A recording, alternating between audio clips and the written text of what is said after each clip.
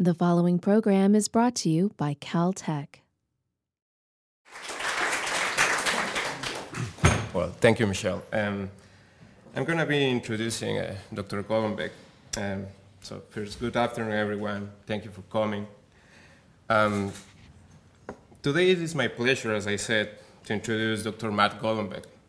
Dr. Golombek is a senior research scientist from Jet Propulsion Laboratory who has had an outstanding career exploring the geography and geophysics of Mars. And he has held several key leadership roles on various NASA rover projects. As part of NASA's Mars exploration program, Dr. Golombek is the landing site scientist and the project scientist for the Mars exploration rovers. He was also the project scientist of the Mars Pathfinder, which was the first rover to ever rove on another planet. He has received numerous awards for his many accomplishments, including the NASA Exceptional Scientist Achievement Medal, election to Fellow of the Geological Society of America, and even has an asteroid named Golombek after him. The city of Hackensack, New Jersey, even proclaimed a Dr. Matt Golombek Day in his honor. Today, Dr. Golombek will be speaking about how to select a landing site on Mars based on remote sensing of physical properties of surface materials on Mars. Please join me in welcoming our speaker, Dr. Matt Golombek.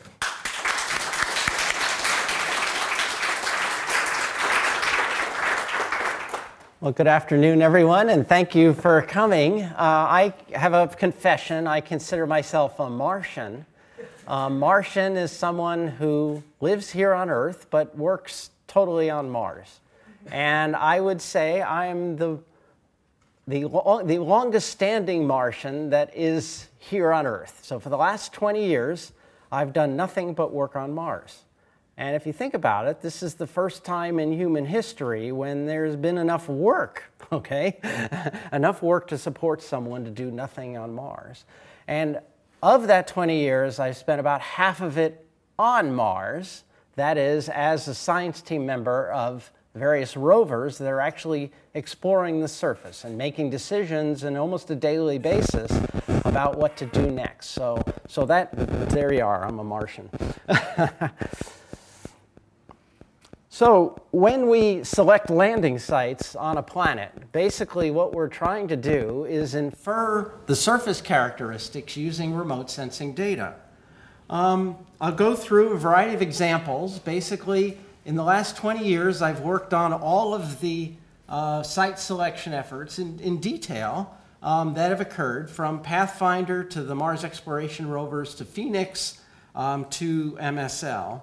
And I'll go through each one of those in sort of a snippet to give you an idea of what went on during those, and then get into the meat, which should be what this is most about, which is how you estimate the important properties of the surface, important to landing and roving, using the remote sensing data and the relationships to those signatures to the landing sites.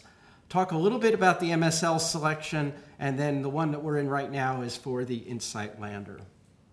So, why would you select a landing site? Well, it's better than random, right? If you don't know where you're going, you could cause problems. The mission will fail if you don't land safely. So you must include safety as your number one priority when you select a landing site.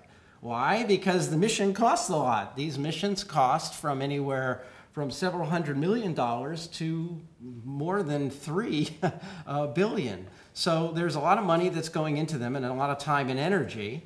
You have to do it during project development. You may think you understand what a spacecraft can handle, but until it actually gets built and tested, there could be differences in what you think it is versus what it turns out to be. So you have to do it while the project is developing so you can react to that. And the capabilities of that spacecraft will change. How do you do it? Well, you're looking to map the engineering constraints, which is how this spacecraft comes to rest on the ground, into things on Mars that you can measure or estimate or infer.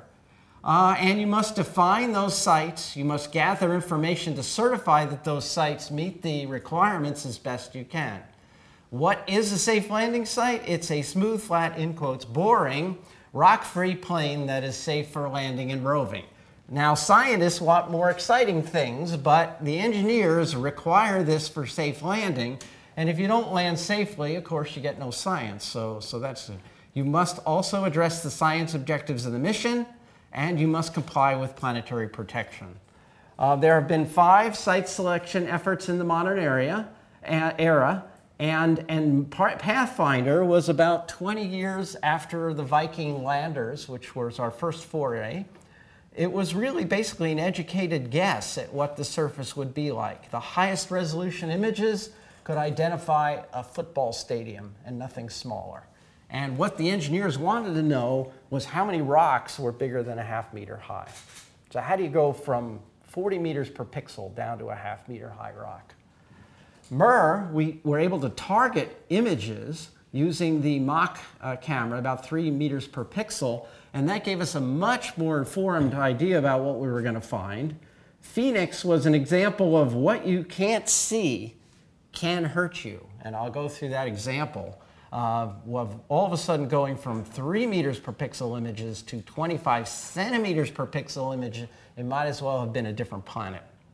And finally, with MSL, there really were no surprises. Everything we found when we land there, in terms of the surface characteristics, were exactly what we had predicted from beforehand. So why is it important? Well, ground truth to remote sensing data. The better you can go back and forth between these, the better you can understand where you can land and where it's going to be safe. And it's obviously critical for any Mars exploration program. Here are our 7 successful landing sites on Mars. And you can see right off, they mostly are in low elevations. Okay? So Mars has a thin atmosphere. It's thick enough that you have to use it to land. You can't ignore it. It's thick enough that you can't just use retro rockets. You have to use a parachute. You have to use an aeroshell. But then it's not quite enough to slow you down completely on the parachute that you don't need anything else. So it requires a very complex suite. And the lower in elevation you are, the more atmosphere you have, the more you can slow yourself down, and the more you can get to a correct terminal velocity. So all of the landing sites are at low elevation, and elevation is the #1 most important engineering constraint on selecting a landing site. The second is that half of them are solar powered. 1, 2, 3, 4, except for that one. They're all near the equator. You want as much power as you can possibly get, and you want to be at the subsolar latitude for the life of the mission. So you tend to be clustered around the equator. And even that's true for VL1 and 2. These are RTG powered, but you still had thermal management issues. The temperature on Mars day-night cycle was 100 degrees Fahrenheit. You're using the energy from your RTGs to put energy into the battery to keep yourself warm at night. That's what the job on the surface is, keep yourself warm at night. And Mars, unfortunately, never got the memo about wanting low places at the equator. What it has is low places in little itsy-bitsy spots near the equator, but most of the low spaces are in the northern hemisphere. And most of the southern hemisphere is 6 kilometers higher and much, much rougher. And that creates a very interesting dynamic that you'll see. So here's the Mars Pathfinder landing location. The ellipse, this is a 2 sigma ellipse, is 200 kilometers by 100 kilometers. And you can see it's located at the mouth of a giant catastrophic outflow channel called Aras Vallis. Aras Vallis, water about equivalent to that within the Erie and Ontario Great Lakes combined, rushed out of the ground and carved this channel in about a 2-week period. And judging by its location near the mouth of this channel, we expected that this site would be a depositional plain of materials carried from the ancient highlands that we could look at with our rover. Our rover could only go 100 meters or so, and we wanted as many rocks as we could get within our spot. That's the spot we selected. Here's the higher resolution image of the ellipse. You can see these streamlined islands, which were caused by erosion by those catastrophic floods. And the highest resolution images are shown here, about 40 meters per pixel. And that's what we had to select the site. But we had to select a site. That was a lander. And we made a variety of predictions based on the data that we did have that said it's going to be a rocky place. We know that. It's going to be a little less dusty than the Viking sites, and it should be composed of a depositional plain that was deposited by these floods. And here's one of our first images, and we have streamlined islands in the background eroded by those catastrophic floods. We have imbricated rocks, which are stacked by the high velocity fluid flow, and basically everything we saw here seemed consistent with that. So when you're the landing site scientist, you only get to choose the next one if your last one was successful. Okay? You're only as good as your last landing site selection. So this gave me the rights to select the next one, which were the MER, the Mars Exploration Rovers. They used a similar method, again, an a parachute, solid rockets to fire just before letting go of an airbag-enclosed lander. Here's the landing sequence. Basically, as the radar altimeter measures the closing velocity, you inflate the airbags, you drop it down on a tether. At the right elevation, you break the tether, the airbags bounce 60 to 100 times. You roll to a stop, you open it up, and out comes your rover. And the engineering constraints were not that different from Pathfinder. These are the preliminary ones. Elevation had to be low. Latitude had to be between 15 north and 15 south. Low altitude winds became important. Surface slopes became important because of spin up during bouncing, and rocks are always an issue. Rocks are always an issue. Anything higher than a half a meter could exceed the depth of bend of the airbags and impact the lander. Here is 15 north to 15 south. The minus 1.4 kilometer elevation is right in this green, and we selected Meridiani and Gusev. And the reasons we selected Meridiani and Gusev are shown here. So here's 15 north to 15 south. Anything in gray is too high.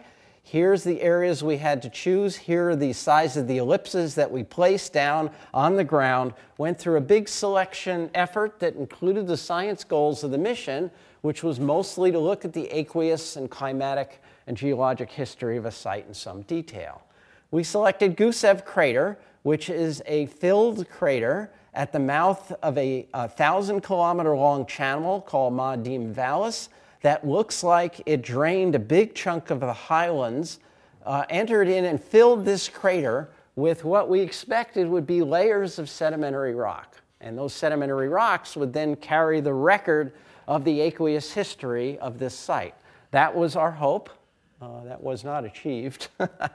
And here's Gusev, where we started getting high-resolution images in some detail. Here's the mouth of the channel and a potential delta, and our ellipse at landing, and maybe 100 kilometers or so across. The second site was Meridiani Planum. It is the one place throughout the entire Mars that has a TESS, or a thermal infrared signature, that indicates the presence of a gray hematite that typically, but not always on the Earth, is deposited in water. And so here is this beacon, if you will, on the whole planet signaling, come here, water is present, land here. So we did. Here's our ellipse with the data that we got. And we made broad predictions on these landing sites using that remote sensing data. Again, safe for landing, safe for roving. You don't want to go there any other way. Meridiani, we said, would be completely unlike any other landing site, with very few rocks and no dust, a dark plain of sand and granules with, again, very little rocks and very little dust. And Gusev would be broadly similar to the Viking landing site. So this is the first image from Meridiani. It's looking down the mast cam, and in the back you see this gray, dark plain composed of sand and granules, and I was the happiest guy there was, because that was prediction 1.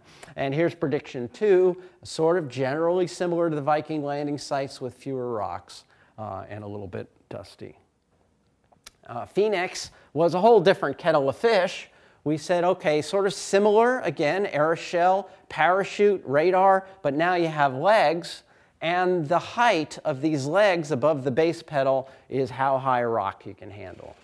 And the answer is that you can handle 35 centimeters to 45 centimeter high rock, which is maybe twice as wide as that if it's a hemisphere.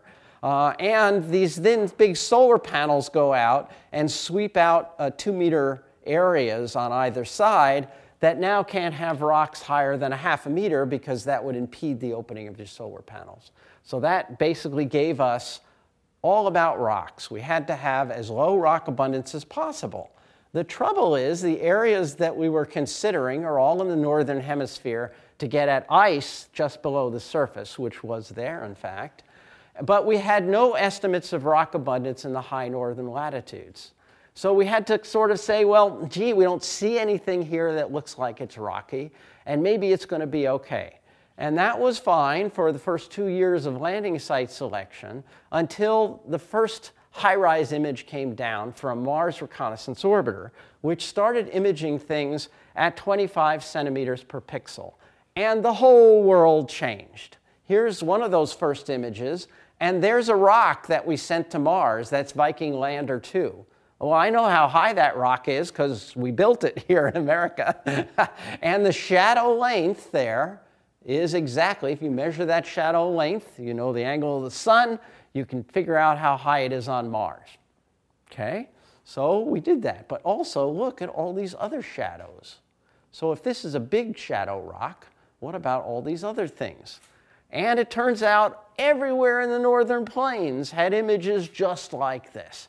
Rocks everywhere. And what became, what we'd hope, a very straightforward site selection, became an hysterical race for a place that didn't have rocks.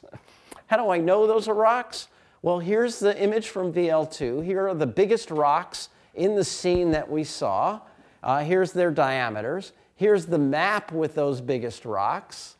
And here's that map down on the high-rise image. So there's VL2, and there's those rocks, and every one corresponds to one of those shadows. So, okay, if we can see these shadows, we can now measure the size of the rocks, and we did that. So basically, we said, how can we relate the rock abundance we see at the ground, as seen in these images, to what we see in the high-rise image here? Well, let's measure them both ways and see what we find. And we had a model, which is the cumulative fractional area versus diameter of rocks, that would tell you the size or the percent area covered by rocks bigger than 1 meter in diameter. So here's VL1 site, and here's VL2 site. We built a model that had 5%, 10%, 20%, 30%, 40% rock abundance, and had this exponential drop-off, so that at 1 meter diameter, for an area like Pathfinder, which is in black, or VL2, we would expect about 1% of the area was covered by rocks greater than 1 meter in diameter. So now you have a quantitative way to estimate. And most of the ways, we did it from thermal differencing techniques, we actually matched pretty well. But now we can see those rocks directly. And so what we did is we counted the ones from the lander, and that's shown in black. And then we counted them 4 different ways from the orbiter images, and they fall directly on these basic lines, between 20 and 30% rock abundance. So now, this roll-off here is a typical resolution roll-off at about 1.5 meters. You typically need about 5 pixels to identify an object on the surface. So 25 centimeter pixels, you need about 5 of those. You can probably image down to about 1.5 meters diameter. So if you measure this part, you can extrapolate up along these curves to what you would expect at the surface. So you couldn't measure all those by hand. You didn't have enough graduate students. So you had to figure out a better way. Fortunately, Andre Suertes in the machine vision group at JPL figured out a way to segment the shadows. So here's a rock with a shadow. Segment the shadows, fit an ellipse to the shadow, a circle to the terminator of the rock, and from that generally get the diameter and the height in an automated fashion of every rock found. We did this, we measured the rocks, the landers and rovers, and we got the same answer to about plus or minus a pixel, which is as good as you could do, and we wound up measuring more than 10 million rocks in the northern plains looking for a landing site. So here's a high-rise image. The tone is these darker shadows for the rocks. Here are 3 samples from that. And here is a supervised classification of low rock abundance, lighter tone, versus higher rock abundance, darker tone.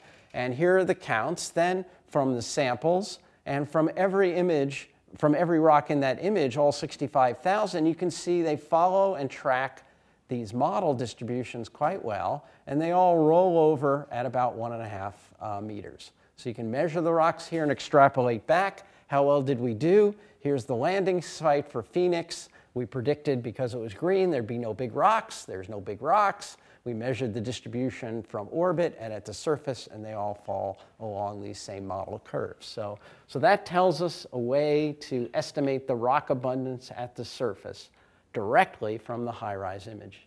And from that then became a general effort to relate the ground truth that we see at the landing sites to what we see in the remote sensing data. Can you relate them? Can you use those as a predictive tool? And the answer is yes. Okay, here's the paper. And basically, I claim there is a direct relationship between the physical properties of the surface materials at the landing sites and what you'd expect from orbit, the thermal inertia, the albedo, the soil type I just talked about, the rock abundance, the slope, all agree, and it allows you to go back and forth. So let's get into it. Here's the thermal inertia of Mars, basically most of the lower latitudes. You see that there are extreme areas of extreme low thermal inertia. Thermal inertia is the resistance to a change in temperature. So low thermal inertia materials change temperature very quickly. They have very small size and or not much thermal mass. And this suggests that these areas are composed of significant quantities of dust. Atmospheric dust, a micron in size or smaller, that's just kind of sitting fluffy on the surface. We've come across these at 2 of our landing sites. It's not load-bearing. If you tried to step on it, you would sink right through it. Viking Lander 2 footpad disappeared below the surface in this dust. It was never seen. They took an image. The second image they took was of the footpad, and they couldn't find it. And it was down beneath this dust. So you don't want to land on this unless you don't mind sinking out of sight. We took the thermal inertia, we now being the global community, and defined different units. And we'll call them A, B, and C. A is dusty, B and C I'll define here in the total albedo versus thermal inertia of Mars. So this is all of Mars now in a simple plot of albedo versus thermal inertia. Lower thermal inertia this way indicates finer grain particles. A higher albedo this way indicates brighter particles, which are also that dust. So unit A here, so A, B, and C constitute 80% of Mars. A is dust. And the estimates of how thick that dust is anywhere from 1 meter to actually tens of meters thick. So sending any kind of lander that you wanted to communicate with after landing into a dust pit was probably not a good idea. So we say we don't want to land anywhere on Mars that's Unit A for obvious reasons. And here are the landing sites that we've landed at. The other 7 are all in B and C. So let's talk about B first. It has lower albedo and moderate thermal inertia. So you would predict it's very undusty, if you will. And in fact, Opportunity, which I'll show you a picture of very shortly, landed in one of the lowest dust regions on the planet. It's as dark as it gets, and there's virtually no dust at that place. Whereas these intermediate areas, C, have moderate thermal inertia and intermediate albedo, so they have thin films of dust, but not meters thick. And that's where most of our landings have occurred, are in that unit. MPF, Pathfinder, and MSL are similar to C, but with higher inertia. So here's thermal inertia. It's defined as the square root of the thermal conductivity, the density, and the specific heat.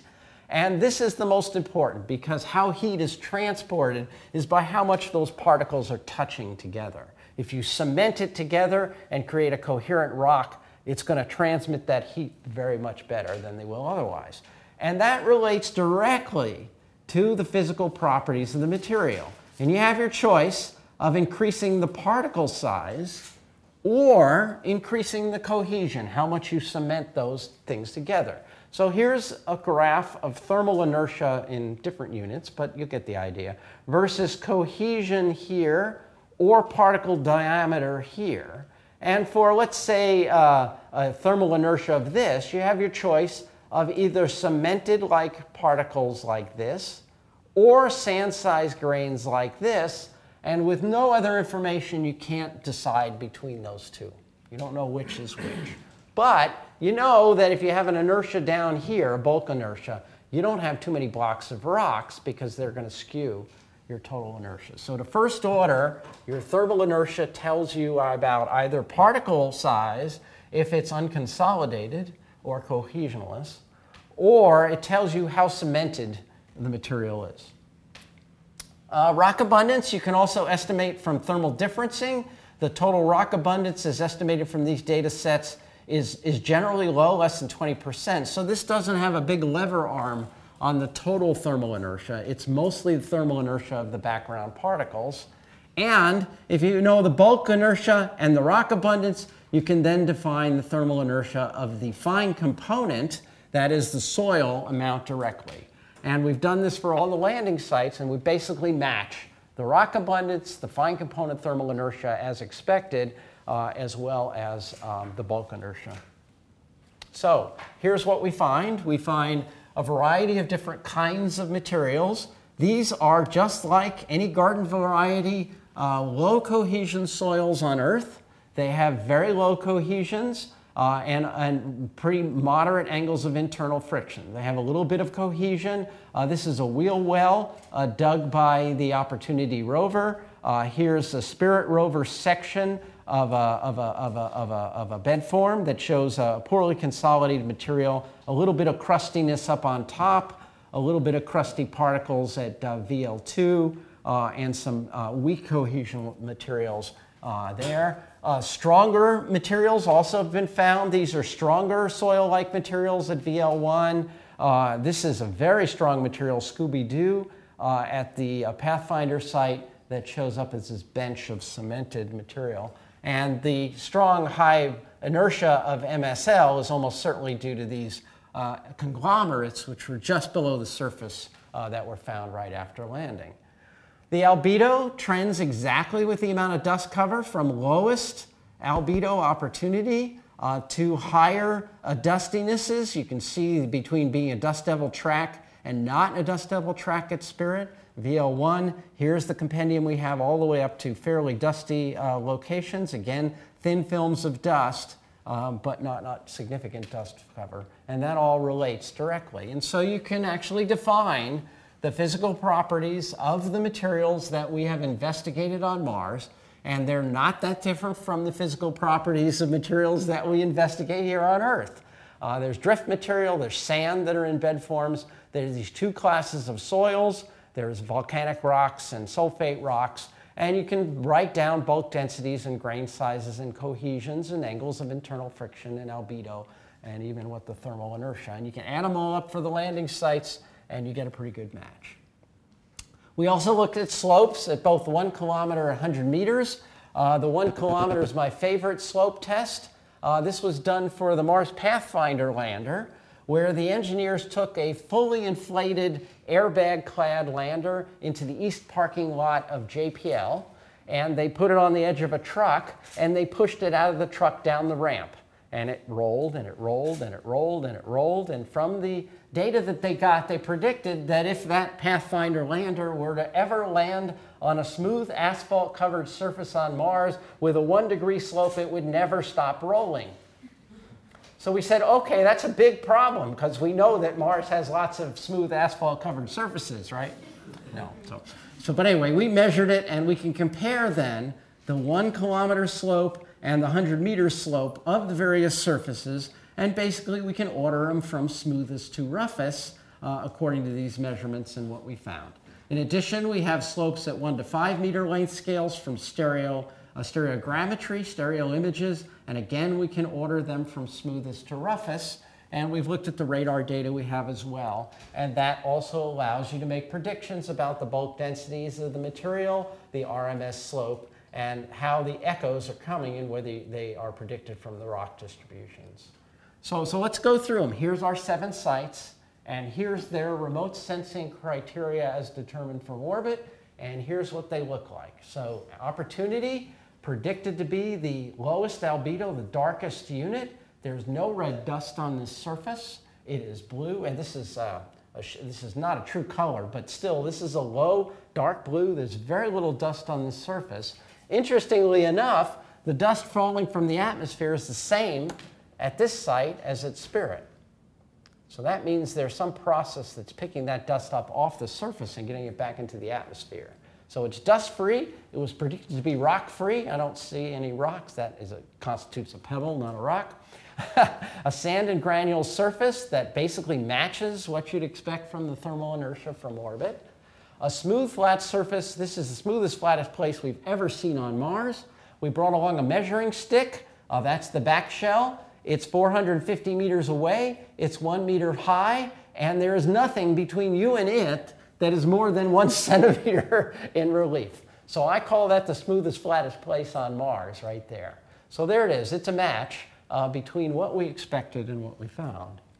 The Spirit landing site in Gusev crater was predicted to be in this unit C. It was expected to have relatively low rock abundance, so there's some rocks, but not a lot of big ones. Expected to be pebble rich with a slightly higher thermal inertia. That's from all those little pebbles.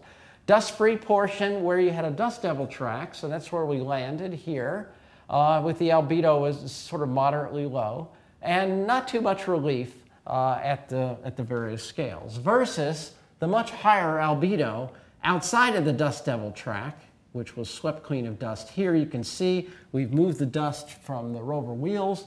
This has, millimeter micron thicknesses of atmospheric dust sitting on the surface. Go to Mars Pathfinder. We're going to a slightly higher albedo. You can see the dust is covering more of the surfaces, the rocks.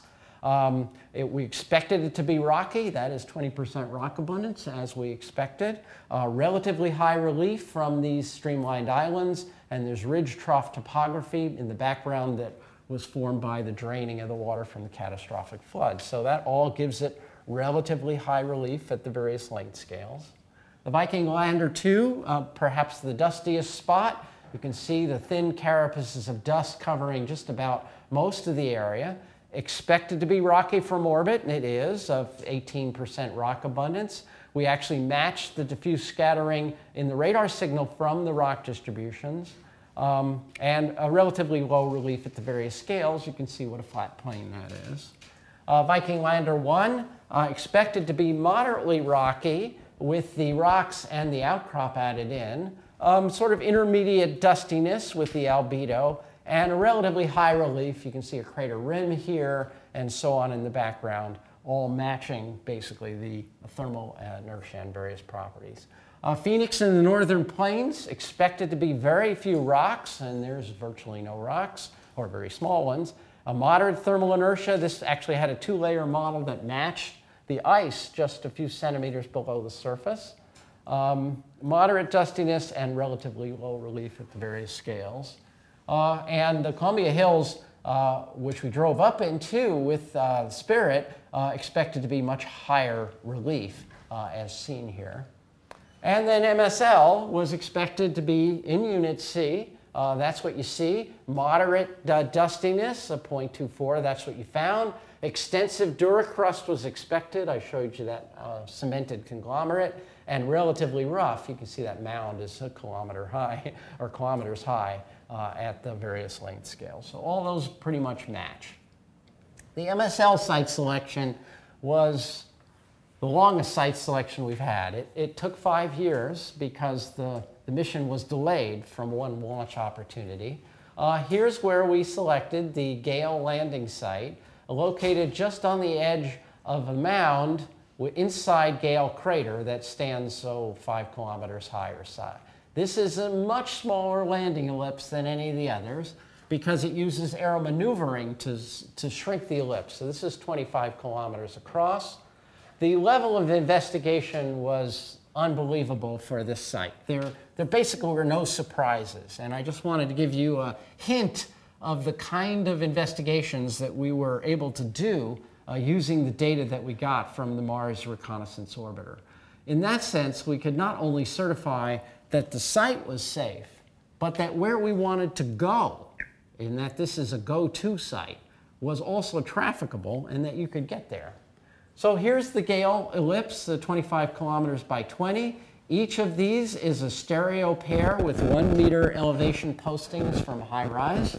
HiRISE 25 centimeters per pixel. 4 of those together gives you about a meter. On the background is a 6 meter per pixel CTX stereo pair and an HRSC stereo pair. And from that, we have virtually complete stereo coverage with slopes at 1 meter length scale, which are shown here. So once you have slopes at that level of fidelity, you can say, well, is that surface going to be trafficable? And the first thing we looked at for a rover like MSL, where you're expecting it to drive tens of kilometers, is you can't have it land in a place that it can't get out of. That's called an inescapable hazard.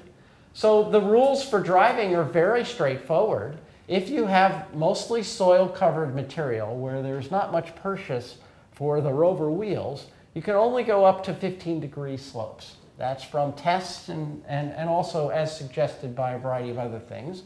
So you can see the slopes on the rim of this crater. You can see no rock here. This is all just a regolith-covered surface. Exceed 15 degrees continuously.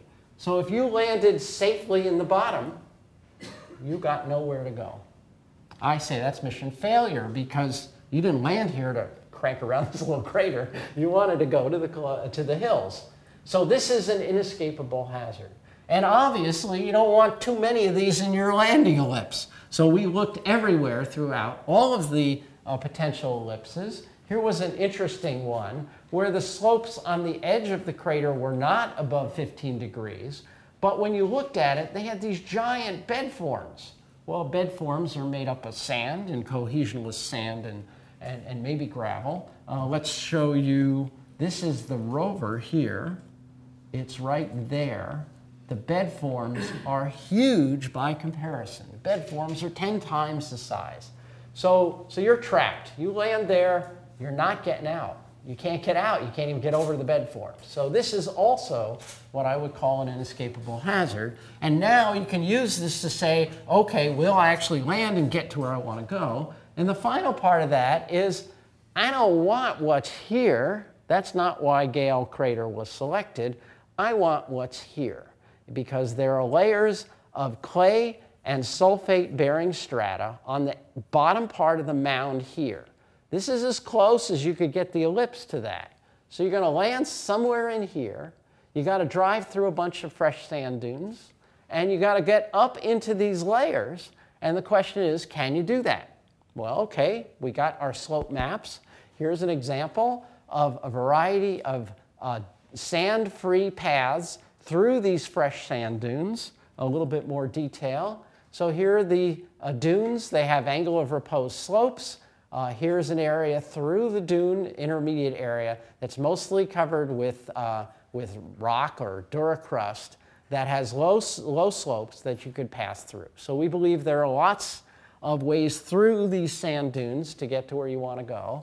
And then you want to get to this clay layer and the sulfate layers here, and we can evaluate the pathways that you have that meet the traversability criteria. And here are a variety of pathways that go up into these various layers.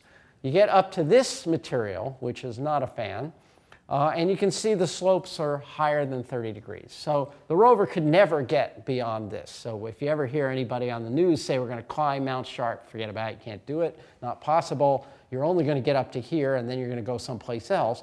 But with this many paths that appear plausible, it does appear that you can sample the various strata that you need to. So now we've confirmed that we can actually get to the material we want to, we can get up through the material we want to, and we can do it, not shown here, in a time that's reasonable.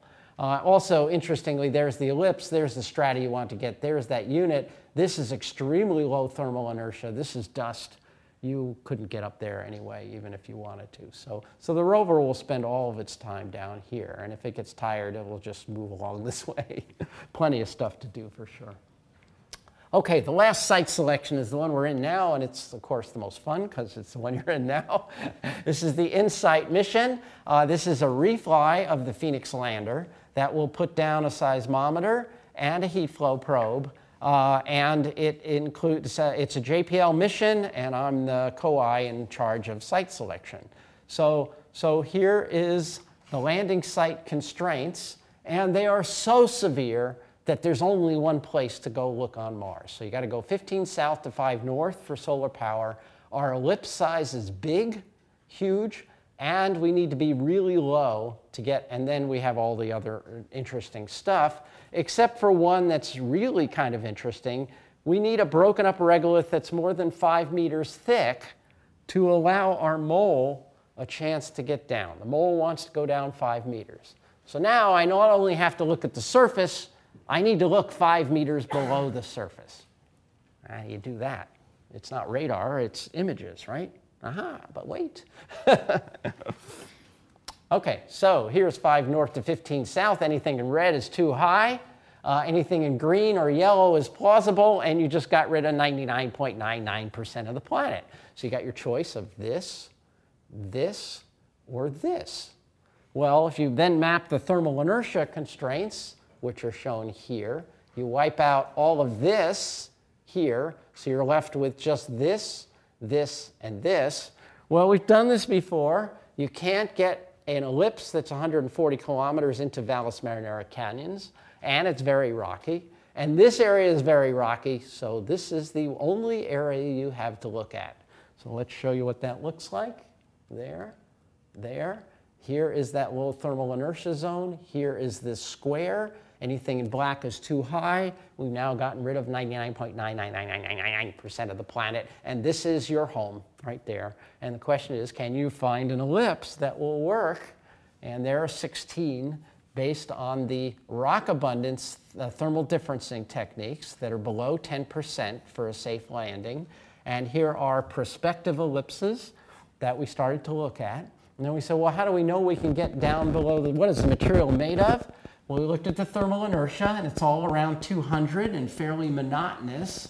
And for that, there we are in our albedo and thermal inertia space. And there we are in our thermal inertia. We are composed of cohesionless sand, at least through the thermal aspect of several, a few meters at least, or very low cohesion soils, either of which is suitable for our mole. So the materials are right. Everything looks good. Is it smooth enough? Is it flat enough?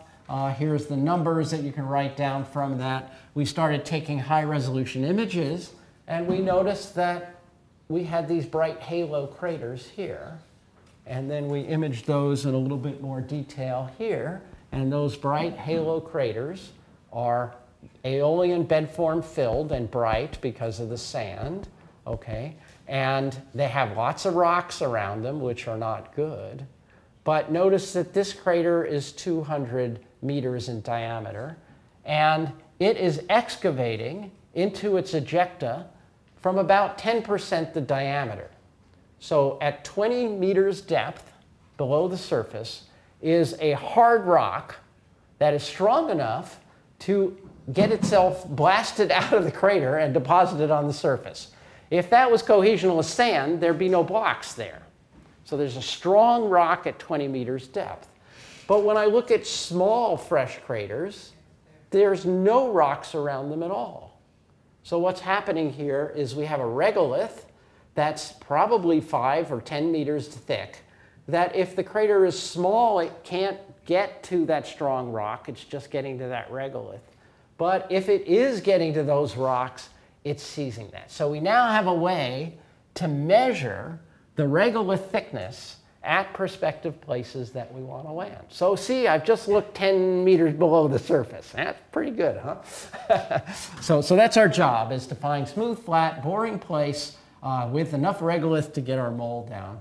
And here is a 1 in a million high-rise images. Here's our strong layer. You can see it's well jointed. Here is that regolith. of broken up. There's not many rocks in it, not much different from the number of rocks you see on the surface.